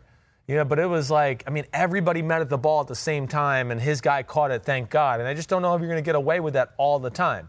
And I do think it's hard to just be the king of the NFC for 3 straight years in a row and what they've done. So, yeah, I'm still a believer in the Saints. It's hard to overcome what they've had to overcome the last few years, but I still think there's just enough good on the team. And Sean Payton and his toughness as a coach and his creativity, I think just gives them enough of an edge to where I go, ooh, they get back in the playoffs. And if they get back in the playoffs, watch out. That'll be scary. And I always worry about teams, regardless of sport, who feel like they could have won it all. Yes. If things had broken differently. Uh-huh. And that's their entire offseason. Yes. And they have to focus on that. Because to me, it's hard not to, at this point, think, end of the season playoffs. I can't wait till we get there so we can prove everyone wrong. Well, guess what? You got to play a lot of football before then, just to get to that point. So I worry about those teams a little bit early on. Yep. So I have an under. You have an under, but we're under close. with like a barely. I think they're a playoff under. team. I think they can still win the division. Yep. I think they can get 10 wins, but I'm going to go under. That leads us to the Bucs. Okay, and there are these pretty large expectations for the Bucs because new coaching staff and what can Bruce Arians do there? Jameis Winston be a different quarterback? It's 6.5, and I'm going to say I don't think it's going to change that much, wins and losses. I think they're going under 6.5 here, and I know a lot of people disagree with this, and they expect them to be a lot better. I don't. I think the division's too tough. I like them at like 6 wins, at 5 wins maybe. I don't see it happening. Yeah, I agree with you. I'm not going to disagree with you. I think ultimately when I have to sit here and really try to figure these things out and I look at the schedule and look at the roster and look at, just other teams in the NFC, I'm with you. I'm going under with the Tampa Bay Buccaneers. I think it'll be maybe a 6-win type of year. I just, Bruce Arians, Byron Leftwich, that combination, I got to see it a little bit there. I don't trust Jameis Winston totally yet. I know, they still got Evans at receiver, who's certainly dangerous. Mm-hmm. The run game in general, I have questioned. Bruce Arians is not famous for his run game, and Tampa wasn't good in the run game to begin with. Yep. Okay, so that bothers me. Defense, there's some things I like. There's some young talent there that I think, like, the arc is going in the right direction, or the arrow, I should say. But I don't know if there's enough difference makers there for me to go, this team is, they've turned the corner. They're going to win 9 or 10 games this year, for sure. No. I'm definitely not. They have a lot of size on their defensive line that I like. They don't, again, they're another team I look on the edge of their defense and I go, there's just not enough there to scare teams coming off the edge or make plays to get strip sack fumbles or sacks in big situations or sacks to close out games when they might be winning by 3 with 3 minutes left.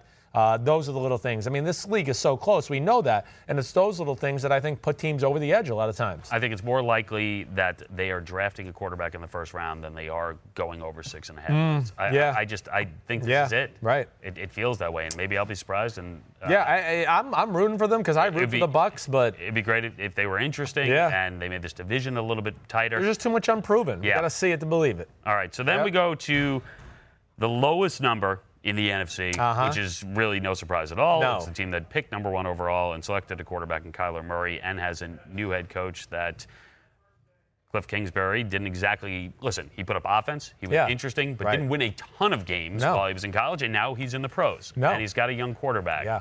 And the expectations are, for me, that they'll be exciting, but not win a lot of games. And the number's 5. Yeah. I'm going under.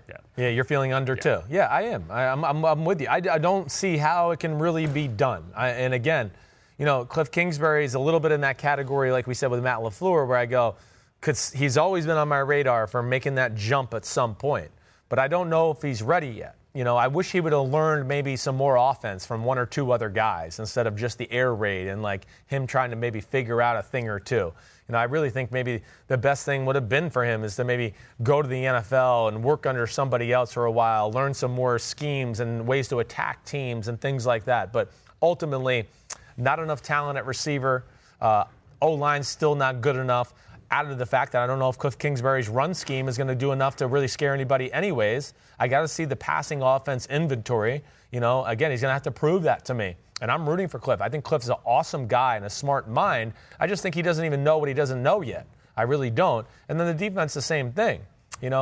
Little pieces here and there. Of course, Chandler Jones is still a beast, and Budda Baker at safety. I like all of that, but I just don't know if there's enough difference makers there. And this is a tough division, the NFC West. No, and I don't think the expectations are that great anyway. Yeah. I don't think you get. They're not. I don't think you get this head coach and this quarterback and think, all right, we got to go out there and immediately be a drastically better team. I think this is a slow process, and I think you're going to see some amazing moments. Yes, exactly. Mixed you're right. in with a lot of whoa, learning experiences. Yeah, that was really crappy. Yeah, I think you're going to see that a lot more. So I'm under with them. And here's one that's really interesting for me because it's the Rams. And you have a team that went to the Super Bowl and only put up 3 points after leading the league in scoring. And we know what happens to teams often that go into the Super Bowl and disappoint, what happens the next year. But this is McVay, and he says he's refreshed in the offseason. 10.5 wins for the Rams. And I'll let you lead because I'm tempted to go under, but if you could sway me. You do. I'm going under them. I'm going under for the reasons you said. I just think it's tough to bounce back that way. And again, it's really tough to say under because, I think so much of McVay and Wade Phillips, and I know there's the talent on that football team and things like that. But, I got to see McVay that have reinvented himself a little bit before I can just go, I was wrong. They're a 12-win team. I got to see it. I do think the NFL kind of caught on. I think Vic Fangio and Belichick alone gave a lot of people a blueprint on this is how you slow the Rams down. It's an offensive line that we know was not that special to begin with. Whitworth a year older. Gurley his issue. Enormous question. Right? Yeah. Cooper Kupp coming off of ACL. The NFC West is going to be better. They're playing a true first-place schedule. They got to play against the AFC North. Those things, they scare me. There's no other way to put it. And it's the AFC South they got to play too. And I always am big on just looking at the start of the season. Yeah. And the start of the season at Carolina, New Orleans Saints at Cleveland I believe on a Monday Night Football game. That's a scary start. I wouldn't be shocked if we were sitting here going, the Rams are 1-2 out of the gate. And what's going on with the Rams? Do they have the Super Bowl loss hangover that you're talking about? Yeah, and I think you mentioned a lot of ifs there in terms of injuries and guys improving. And then there's, listen, the quarterback, I wouldn't mind seeing him take another step here. Yes, he needs to. In terms of this becoming really just his team. Right. It is, but I want to see one more step there. I agree. He's got to. I don't know. It seems like a lot. I'm with you. Yeah. I'm going to say under 10-6, 9-7, right in that area. Yeah, right. exactly. Exactly right. All right. So this is one where we go to, and the 49ers, I'm interested. We just talked about Jimmy G earlier on. Gosh, I know. Wants to throw into coverage in preseason because he's testing those receivers out. The number's 8. There were only a few where I didn't have to go and dig and do a lot of research. It just felt right, and the under really feels right here. It does feel right. It does. I know. I don't have great expectations for this team. I think this is an under. I think there's going to be a lot of disappointment here. I'm scared of that too. Yeah. I am scared. Hey, come on. We know, total transparency. I'm rooting for the 49ers. It's one of my best friends in the world, and Kyle Shanahan. And I haven't talked to him, really. I have no idea how he feels about his team or anything like that. I'm Johnny Media member now, so I try to stay away and not make him feel uncomfortable or get in those kind of conversations and do that stuff. But they're a team that, Jimmy Garoppolo, as we mentioned at the start, is one of the biggest question marks in all of football. Now, let me just say some of the positives that I do like. The O-line is good. The D-line, their defense in general, I think is going in the right direction. Dee Ford, Nick Bosa's injury situations and their history alone scare me. Quan Alexander at middle linebacker. I guess what I would say here is I am going over, okay? But it's an ugly over. Okay. Okay? I'm going to say maybe 9-7. I almost wanted to put a push here, too. Yeah. I think desperation a little bit is big in this case. That's fine. Yes. But I don't know. This is one of the teams where I'm really uncomfortable with the over-under, where I place this. I don't know in general. And you know what the weird thing is? You want to take preseason. And we say it all the time. Yeah. Especially if it's your team and they're not doing well in preseason. Right. You know, preseason, who cares? Right. But this is one of those where preseason has affected my opinion. Yeah, right. It has. And you don't like the look of what you've seen from Garoppolo and things like that. I don't. Yeah. It just doesn't feel, I'll put it this way, it doesn't feel crisp. Yeah, I agree. And yes, I mean, and I'm with you. It's really, really scary. I wouldn't bet on this one. I know that. But it's also preseason. It is also preseason. And you don't want to make too much of it, but I'm under there. And we finish off with the Seahawks. Yeah. Damn, that was I feel like it was a lackluster answer by me for the 49ers. Listen, I knew this was going to be difficult. Yeah, that's a difficult one for me. But I also think if I'd asked you a few months ago. Yeah. And we knew we knew less right. at that point. I think both of our answers would be over, and they'd be a little bit more emphatic. Yeah, I think you're right. I mean, he scared the shit out of all of us, for lack of a better phrase, Jimmy Garoppolo. He has. And I'll tell you another thing that scares me. You know, they have found ways to shoot themselves in the foot the last 2 years, and the injury history of the 49ers the last 2 years. It's a real thing. It really does scare me. And especially, like I just said, with Bosa, Nick Bosa, Dee Ford, Quan Alexander. I mean, these are guys that have been hurt through their career, and that scares me. A big thing I think that will go a long way with the 49ers. They play two teams to start the year that they're more talented than. They should, on paper, they're better than the Buccaneers and the Bengals. But they got to go. Yeah. They got to go. They're road games. They're on the road. Where I go, if they end up 2-2 or 2-0 after the first two games, I think they make that over. Yeah. If they go 1-1 or 0-2, if they go 1-1, I'm like, I don't know. They're 0-2. If they go 0-2, forget it. Yeah. It's not going to happen, and then we could be looking at 6-10 or something like that. Yeah. All right, let's finish up. Yep. Seahawks at 8.5. Yeah. I don't know. The Seahawks are one of these teams where if you start to bet against them to miss the playoffs, something happens. Yeah, and Russell Wilson takes the snap and runs around in about 10 circles and makes a play, and something happens, and all of a sudden they're in the playoffs. Yeah. What happened in Seattle? Right. So 9 wins feels like a possibility. Yeah. And I'm going to take the over just because I feel like the Seahawks just have this ability to hang around, be there, and be a pain. You know they're going to compete and play physical and do the right things in situational football. That's what they do. They don't ever ruin games. They don't lose games, the Seattle Seahawks. And then, they have a quarterback that's like, if he has the ball in his hand in the fourth quarter and they're losing, you go, they're probably going to win. Yeah. Because he's going to run around and make the damnedest throws you've ever seen. And you're going to go, okay, that's why they pay him $35 million a year. I mean, that's the reason. You know, and it's not always easy playing. The big thing with them, I guess I look at this. I think their offensive line is fixed. I really do. I have faith in the offensive line, the run game. They showed me enough last year to go, things are on the right track, okay? The biggest thing I guess I look at more than anything is receivers that scare them, right? Yeah. And, receivers in that offense are not necessarily like, as compared to I might look at other offenses and go, they needed some receivers or they're in deep trouble. No, they play a different style of football, plus they have a quarterback who's just different than most quarterbacks in football too, who can get away with it a little bit. The defense, I do think, is going to be real. Now, no Jaron Reed early on in the year. Ezekiel Anza just getting back to practice right now. Their first-round pick, L.J. Collier, who's been hurt all through training camp because he had a really bad ankle sprain. Mm-hmm. That kind of scares me a little bit. But I think ultimately I look at the over here all the way. I'm with you.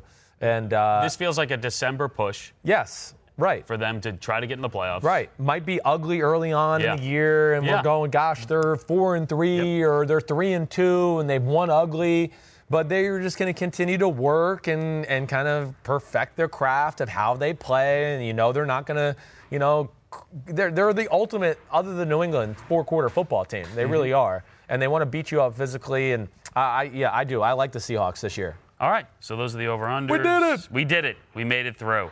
I liked a lot of my research where I said, this just feels right. Oh, well, I think there's some of that. I mean, it's just what feels right is some of what I do, too. I mean, this part of the year is a little bit gut. You got to look at, hey, you play the percentages, like you said, with the Rams, where you just go, Super Bowl hangover. History just says it's not that good for the team next year. It is. I mean, sometimes you got to take that into account. Thanks for backing me up. No problem. Yeah. I mean, the gut's important. No problem. I'm here there. Your health starts with your gut. Didn't you know that? It's true. Buy probiotics. That's true. Okay. You got to get a sponsorship. I know. I would. I'd be all over that. Okay. Next read. Okay. You ready for this? I've never been more ready for anything in my life. Yeah, you love my reads, huh? You love my hosting, the whole reason I come here. You can't be. You're probably like, how the fuck did they let this guy host something? I don't get it. Peter King podcast. Okay. Check that out. Peter King this week. He's got Carson Palmer for his thoughts on Luck's retirement. Okay. And Carson Palmer, I've been around him before. Such a good dude. Other guest, Phillip Rivers. Peter King, always funny, always quirky, going to ask all the right questions. Certainly a good listen. I love Peter. You need to check that out. I'm excited for that. I want to hear. Thank you. I want to hear from Phillip Rivers. Yeah. No, Phillip Rivers is a great interview. He's a great interview, and that team's fascinating. Uh-huh. Yeah. Yes, they are. Yeah. I know. All right, so are we going to talk a little college football? I think we are. All right, we're not going to be at Notre Dame for a little bit. Yeah, we got 3 weeks. Yep, they start on the road. Right. They start with Louisville. All right, but we want to go through this. Let's start just with a quick Notre Dame preview because we will be there. They will play New Mexico. Listen, they have a couple home games that seem a little light. They have New Mexico, they have Bowling Green, but their schedule is tough on the road. They do play Georgia. They play at Michigan. This is a team with big expectations. There are a few injuries already at receiver. There's an injury at tight end, which could prove to be big. But it has no question at quarterback. None. It has an offensive line that should be pretty darn good. Yes. And it has major questions at linebacker, but it has a couple of defensive ends that should strike fear into every quarterback out there. Given the schedule, and given what Notre Dame has going for them, and I think their coaching staff is elite at this point. I think offensively, Chip Long is one of those up-and-coming coordinators who's going to be on the radar for a head coaching job. What do you expect from Notre Dame? I think Notre Dame is going to be a really good football team this year. Like Notre Dame's not falling off. They got it rolling right now. I've been around enough football in my life. I was out there at practice a few weeks ago to go, whoa. I mean, okay, is this team Georgia, Alabama, Clemson? No, they're not quite there on that level, but don't get it messed up. I mean, they're not going to be like run off the field by any of those teams. And I know most people are going to go, oh, well, they lost to Clemson the way they did. All right, Clemson was special last year. They ran Alabama off the field. Yeah, exactly. The game was 9-3, too. I'd like to remind everybody, 9-3 Clemson with 1:58 left in the first half. Yeah. And then they had a corner get hurt. They, stupidly, they'll admit, put a corner that they felt was not prepared against one of those Clemson freak receivers, and all of a sudden, they were losing 20-9 or 20-3 at half. So it all turned in such a short period of time. They have good offensive line, like you said. Yeah. That's not going to stop. And that's year in, year out. Yeah, exactly right. So get used to that. They got NFL offensive linemen. Yep. You mentioned the defensive line. There is legit 3 NFL defensive ends. That feels like top-tier SEC. It is. Right there. Yes. When Dalen Hayes is your backup defensive end, incredible. You're going, our team's pretty good. He's one of our backups because Julian Okwara is going to be, if he has a good year, he's going to be a first-round draft pick. Yep. I mean, he's a special pass rusher. Khalid Kareem, the other defensive end, he's going to be top 64 pick, okay? I'll just throw that out there now. It's very early, but I'm going to throw that out there. So then, you mentioned the linebacker concerns. Yeah, there's a little concern there. They're missing Tavon Coney and our man Drew Tranquill. Yep. But it's production and leadership. Yes, they're missing both.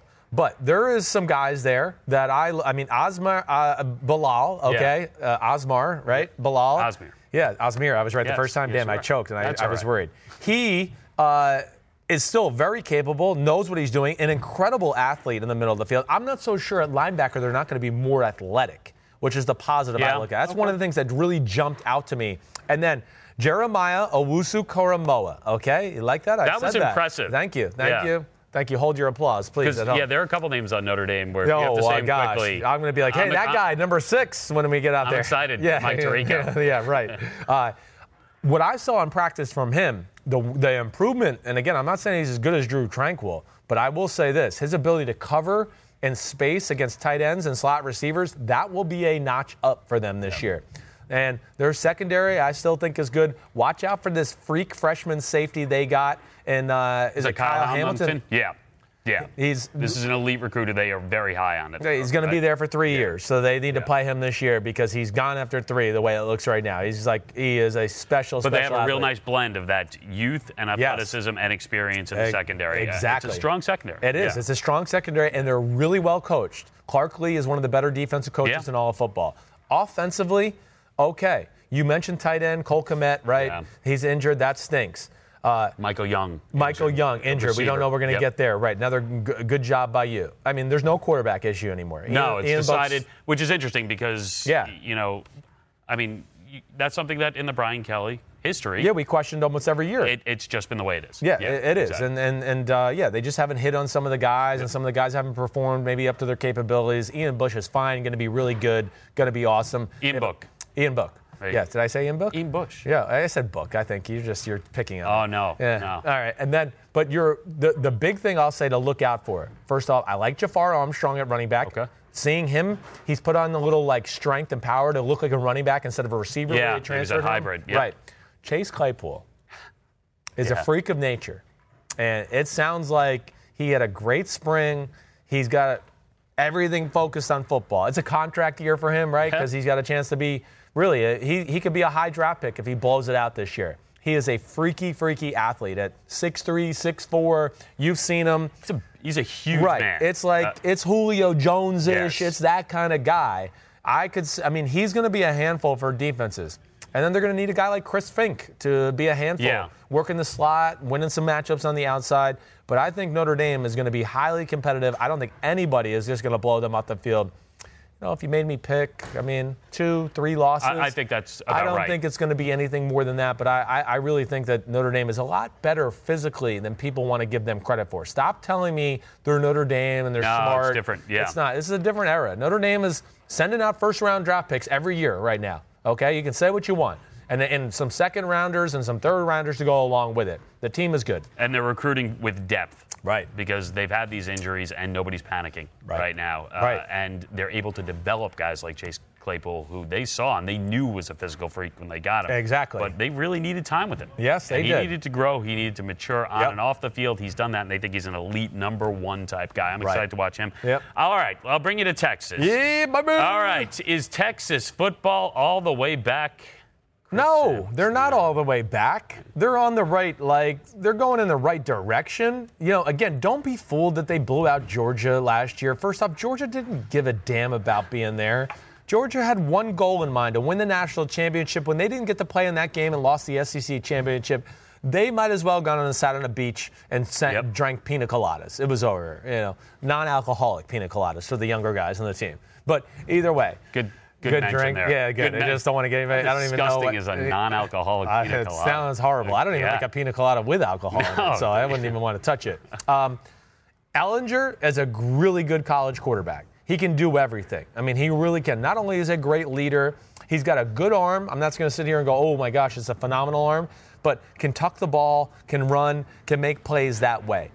They're getting more high-end talent on their football team, but all you got to do is look at the draft. Texas still isn't sending out first or second rounders on when it comes to NFL draft time. So, again, I still think Oklahoma is the cream of the crop. Yep. And I got to be proven otherwise until that point. But I do think at least Texas will be relevant. When I say all the way back, I have high expectations for my old school. All the way back means we're a legit national contender. Yep. I don't think that. I think we're a legit, big-time bowl game contender. Okay. But I don't think we're at national championship contender quite yet. Red River game should be a lot more interesting. Yes. And the Red River game could decide whether or not you make that jump. That could be. Exactly it right. will probably decide that. It could. Well, last year they did win it. Yeah. And they had to play them in the Big 12 championship game, and, Oklahoma was like, damn, you got us this first time. You're not going to get us in this one. And, of course, Oklahoma's rolling right now. They got offensive linemen all over football.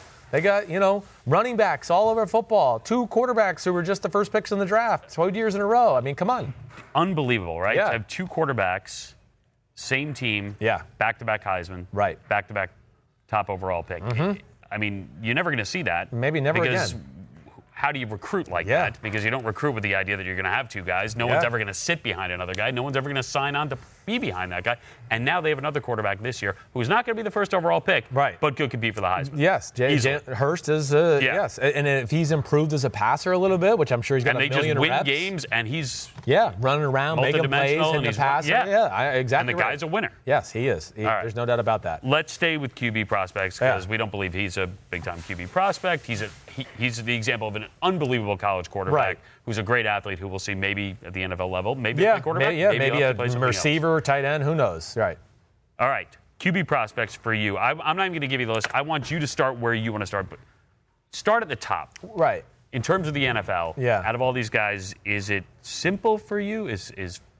I think two stand alone, okay? I mean, I hear a lot of, like, even from NFL people, there's three names out there, and I hear Tua, Herbert, and Jake Fromm. Yeah. Let me just say this right off. And we're talking draft eligible. Yeah, we're talking about draft eligible. And, of course, listen, I don't follow college football nearly. I'm not deep in the weeds like I'm in the NFL. So I'm almost topical, paying attention. I know Notre Dame. I know who they're playing against. I'm not necessarily all over every detail in football. Now, Tua and Herbert, I think, are leaders in the clubhouse or being in that conversation. Who's going to be the first quarterback off the board? I think Herbert's the better player, the better quarterback, the better prospect. Now, this is something I've heard from some NFL people. This is what's scary, and this is going to continue to scare teams in evaluating. Because of Andrew Luck, Herbert and Josh Rosen, who they're smart. And oh, my God, he's interested in other things. Yeah. He can think outside of a box. He goes like, there's a box, and I can go over here and think about that. Whoa. But that's going to be downgraded in the NFL. And I've already heard it from people. They're scared that this kid has other interests and that if he did get, beat up a little bit, he might just go, the hell with it. Either way, his talent is special. Yeah. He's got special size. Size is a talent at quarterback, okay? And then he can run. He's a special athlete and a big-time arm. I mean, he really was. He really popped to me last year watching him in college football. Tua, I was probably not as high on Tua watching college football last year. When I got into Alabama film and players during the draft, of course, I'm sitting there and watching old linemen and people. I'm going, let me take a few plays and really watch Tua here. Tua's better than I gave him credit for. Okay. There is no question about that. He's got a stronger arm than I gave him credit for. He's a little bit bigger of a human being than I gave him credit for. And when he's not banged up, he's a pretty damn good athlete too. Now, I've already heard from NFL people there, too, there's things that pick apart, and I don't know what that means. They, gave me just the old NFL cryptic language, which I don't know if that means something off the field, something about him physically that might not be right. He has dealt with some number of injuries. Absolutely. I do worry about the way his body looks at times. I worry that he can get too big. Right? He's a very thick kid. No, he's for a young guy. For a young guy, right? You're right. You only get bigger. No, it's true. You don't see guys grow up and go, whoa, he's really shedding the pounds, Not a quarterback of that. So I think those are things that are scary.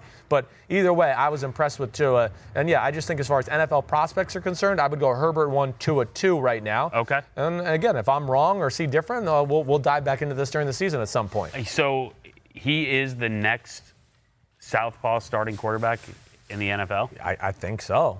I know. We're a dying breed. Save us, Tua. You don't have to game plan. No. It's just amazing. It's totally fallen off, the lefty quarterback. It's completely gone. It is gone. I know. You're rooting for him at this point. Bring it back. I always root for the lefties. I do. I'm very partial to any lefty quarterback. But it's really actually a fascinating subject. I don't know what the hell's happened to all of them. Well, you don't have to worry about the right tackle as much. No. That's right. You can keep everything. Put the money in your left tackle, figure it out as you go. Right. And don't worry about the blind side on the other side. All right. We're going to do this thing where we pick one college team. Okay. Yep. Now it's changed We a little didn't talk about Fromm. We need to you want to talk? I just got to hit on him real quick. Okay. So it's funny because we watched Jake Fromm sort of grow up here. Yeah, right? we did. Okay. We saw his first start. So his first start, it was at Notre Dame, under the lights. I'd say it was a road game, except for the fact that half the stadium was in Georgia Bulldog yes, here. They were. They made that a road trip. They did. Yeah, they really did. A road trip home game. And he was poised in that game. But I think the idea was, even then, we didn't know that he would continue at Georgia because they had all these talented players. Now they've transferred. He's still there. Right.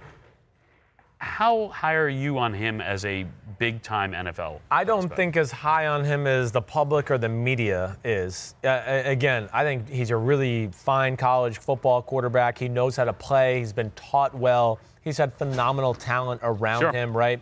All of those things. Running backs, NFL offensive linemen, Calvin Ridley, you just go through it. Yeah. He's had some studs around him, right? So I look at Jake Fromm, and this is early, and I hope he proves me wrong, but I don't look at Jake Fromm as a starting NFL caliber quarterback, right? Okay. I'm not looking at him as a first or second round pick, right? I never looked at him and said, he's as talented as Jared Stidham, who was drafted in the fourth round or anything like that, right? So I think he is a guy who's probably a career backup for me, who will be dependable and knows how to play and manage a game and do things like that. But I just don't see enough high-end talent that's going to justify him being in that first-round type of conversation. Before we get to the next thing, which I'm excited about, I do want to go back to Herbert just for a second. Had Herbert come out this year, I know. Would he have been the second quarterback taken? I would like to think so. I had heard from a number of people that the Giants were extremely high on him, that they had sent people out to watch him in every game this past year. I think he would have been. It would have still been Kyler Murray and then Herbert number 2. Wow. Yeah, I do. I think that's what would have happened. All right. Well, maybe Oregon's one of the teams that I'm going to jump on. Yeah, because we're going to pick a team. Yep. A non-Alabama or Clemson. Which, listen, I mean, I know Alabama's had some serious injuries here, and perhaps people aren't as high on them as they were just a few days ago. That being said, I think they're going to bring freshmen in who are freshman All-American in those positions, and they're still going to steamroll people. Of course. Okay. I mean, the 3 teams at the top, they stand apart now in college football. I'm going to put Georgia into this conversation as well. I agree. I think we eliminate them. Okay, we're not taking Clemson, Bama, out. And Georgia. They're out. And we know they're awesome. You now have to pick another team to ride with. Okay. The entire season. Yep. And this is your team. They're going to get in. They're going to get to the playoffs. And when they get in the playoffs, they're going to do something here. Right. All right. They're not going to get steamrolled in the semifinal by either Bama or Clemson. You think this is your team. They'll get in. And when they get in, they're going to give someone a problem. Who do you have? Who are you taking? Well, you go first. I want to hear who you're going to take. I am taking, and I went back and forth on this, but I feel like purely to annoy you, I'm going to take Michigan. Because it's going to be very fun throughout the season to watch this Jim Harbaugh experience go down once again. But it is setting up well. Yes. All right, because they have Michigan State at home. Right. They have Ohio State at home. Urban Meyer is no longer there. He has his quarterback, and now he's telling me that he's going to use, not telling me, telling everyone, that he's going to potentially use 2 quarterbacks. Right. Which is always interesting because when one's a better runner, then you put him in the game. And if you only run the football, then I don't understand the purpose of that. So perhaps we're going to mix things up there, too, where he's going to have that guy throw the football. I like what Michigan does defensively. I think if they improve a little bit on that side of the football, I think if the quarterback play gets a little bit better, I think this is the year that they make it happen. They win the Big Ten. They get in. And I am fascinated because he put in his book, not directly, that the SEC was cheating, but essentially it's hard to beat teams when they're cheating and maybe alluding to Is that right? I didn't know that. South. Book's coming out. It's not like the quote on a headline is going to look a little bit different than if you read it within context, but it's certainly, it'll come up. Right. If they get to play one of these SEC teams in the college football playoff, basically saying my job's a little bit harder here at Michigan, because we're doing things this way. We're doing the right way. Oh, the Jim Harbaugh way. Right. But I don't know. It's going to be a fun ride. Yep. And there are going to be some games that maybe are a little tighter than they should be. But that'll make it interesting for me. Right. And I'm going to ride with Michigan. You're going to ride with Michigan. Plus, I know it'll annoy you. Crazy. It'll annoy you the entire time. Because I love Michigan, everybody, and this is why, just to be transparent for everybody out there, I actually really like Michigan. I don't like Jim Harbaugh, okay? So I'm not rooting for them to ever win a game ever again, all right? I'm just going to leave it at that, okay? So thank you for picking them. Thanks a lot. Now, I mean, I want to go with my Longhorns. I mean, I want to go with them. Well, why not? Yes. I mean, why not? Squad. Just do it. I didn't get a damn tattoo on my leg of a Longhorn for nothing. Yeah, you did it specifically for this moment. I just got it, brand new. Yeah, foresight. get in on there, John. Yep. Ooh, gosh, I need to put some lotion on. I'm a little ashy. But yes, totally on the Texas bandwagon. First of all, I like Sam Ehlinger. Okay. And then he won over my heart when they showed the video of him last year when he was a little baby and he was saying, look, I'm Chris Sims. I mean, you had me at I'm Chris Sims, okay? So I really am rooting for them. I'm a diehard Texas Longhorn football fan. I am, and I like Tom Herman. I know him. He was there when I was there playing. He was a GA. And I just think this is a team that feels that they're in the right direction. There's belief there. There is some young talent. We put a few good recruiting classes together. I think we got some guys that legitimately can scare you at running back and receiver for the first time in a while. So I'm totally fanboying it with Texas, okay? That's just the way it is. I got to go with my hook and horns. I took a lot of crap a while back when it was the end of Mac Brown's era. And I was like, somebody asked me, do you think they should move on? And I said, yes. And people were like, oh, you're such an unloyal asshole to Mac Brown. Listen, I like Mac Brown, but they weren't good for 2 or 3 years in a row. They sent nobody out into the NFL draft. They broke the longest streak. My loyalty is to Texas more than anybody. I just hope everybody knows that. I'm not always going to sit here and just kiss the ass of somebody I know all the time. As anybody knows me, they know that's not the way I roll. So I'm going hook 'em horns, baby. Wow. I'm impressed. I'm not surprised. Yeah, and especially since you're going Michigan, like, screw you. I'm going Texas. I love it. Listen, and I don't have the animosity towards Jim Harbaugh that you do, and I like John Harbaugh. We've worked with him.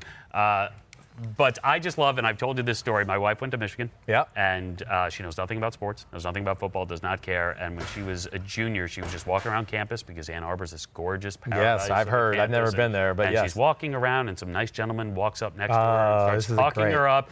And he's in head-to-toe Michigan gear, but that's pretty normal in Ann Arbor. He could be just a professor, and they're talking about how lovely the weather is. And he says, do you do a lot of activities? Do you go to games? And she says, I don't go to a lot of games, but I love it here on Saturdays. Everyone's in that school spirit mode. He said, what about you? Do you go to a lot of games? He says, yeah, I go to quite a few of them, and they just continue to talk about pleasant things. And then she comes up to her house where her friends are sitting on the porch, and he says, hey, listen, it's been great chatting with you. And she says, yeah, you too. And she walks away, and her friend said, how do you know Lloyd Carr? It's awesome. It's the best. I love it. And it was I love that he just let her sit there and he didn't say anything. Because I think it was probably the most enjoyable conversation Lloyd Carr had when he was there. Then I like to imagine what that would have been like had it been Jim Harbaugh. Oh, gosh. Wouldn't have been as pleasant, I can tell you that. It would have been just great. Wouldn't have been as pleasant. All right, we're done. Yeah. I mean, I don't think we went too long, but we went long, and that's just what we do. I drove all the way up here. Yeah, good. You might as well. Exactly right. All right, so Monday, all right, on NBC Sports Network. This is what we got going because I'm not working on Monday. It's Labor Day, and it's against the law to do labor, all right? That's what they told me, all right? But we got the best of PFT Live at 7 a.m., the best of Chris Sims Unbuttoned at 8:30 a.m., and then we got Peter King's, Football Monday in America training camp tour that will air at 10 a.m. Eastern. So that should be pretty cool. Check that out. Chris Sims Unbuttoned, the best of that will be the best by far. Am I going to be in that? I'm sure. I'm sure, bro. We'll find some way to work you in, sprinkle. I mean, you drove up here. We might as well sprinkle you in the best It's a lot of traffic to get up. I know. All right, Crimea River. All right, we're done. Liam, you the man. Hey, thanks as always. Enjoy your weekend. Yeah, it was Happy birthday. Hey, thank you very much. Everybody out there, you know where to find the podcast. YouTube/NBC Sports, and then anywhere you download a podcast. I'm sick of saying that. Peace out, everybody. Have a good Labor Day weekend. Be safe. Have fun. Be safe. See ya.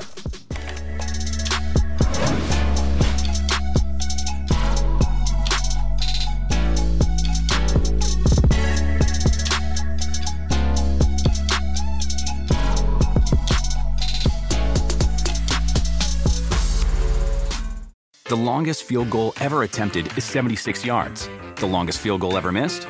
Also 76 yards. Why bring this up? Because knowing your limits matters, both when you're kicking a field goal and when you gamble. Betting more than you're comfortable with is like trying a 70-yard field goal. It probably won't go well. So set a limit when you gamble and stick to it. Want more helpful tips like this? Go to keepitfunohio.com for games, quizzes, and lots of ways to keep your gambling from getting out of hand. Start clean with Clorox because Clorox delivers a powerful clean every time. Because messes happen. Because the charcoal mask. Great, because why would I put that on my face when I could drop it in my sink? This is what I get for multitasking. Ugh, why is charcoal so sticky? Hello? Hey, Janice. I am so sorry. I thought I was on mute. No, we don't need to reschedule. I'll just stay off camera. Ooh, yeah, that happens. So start clean with Clorox.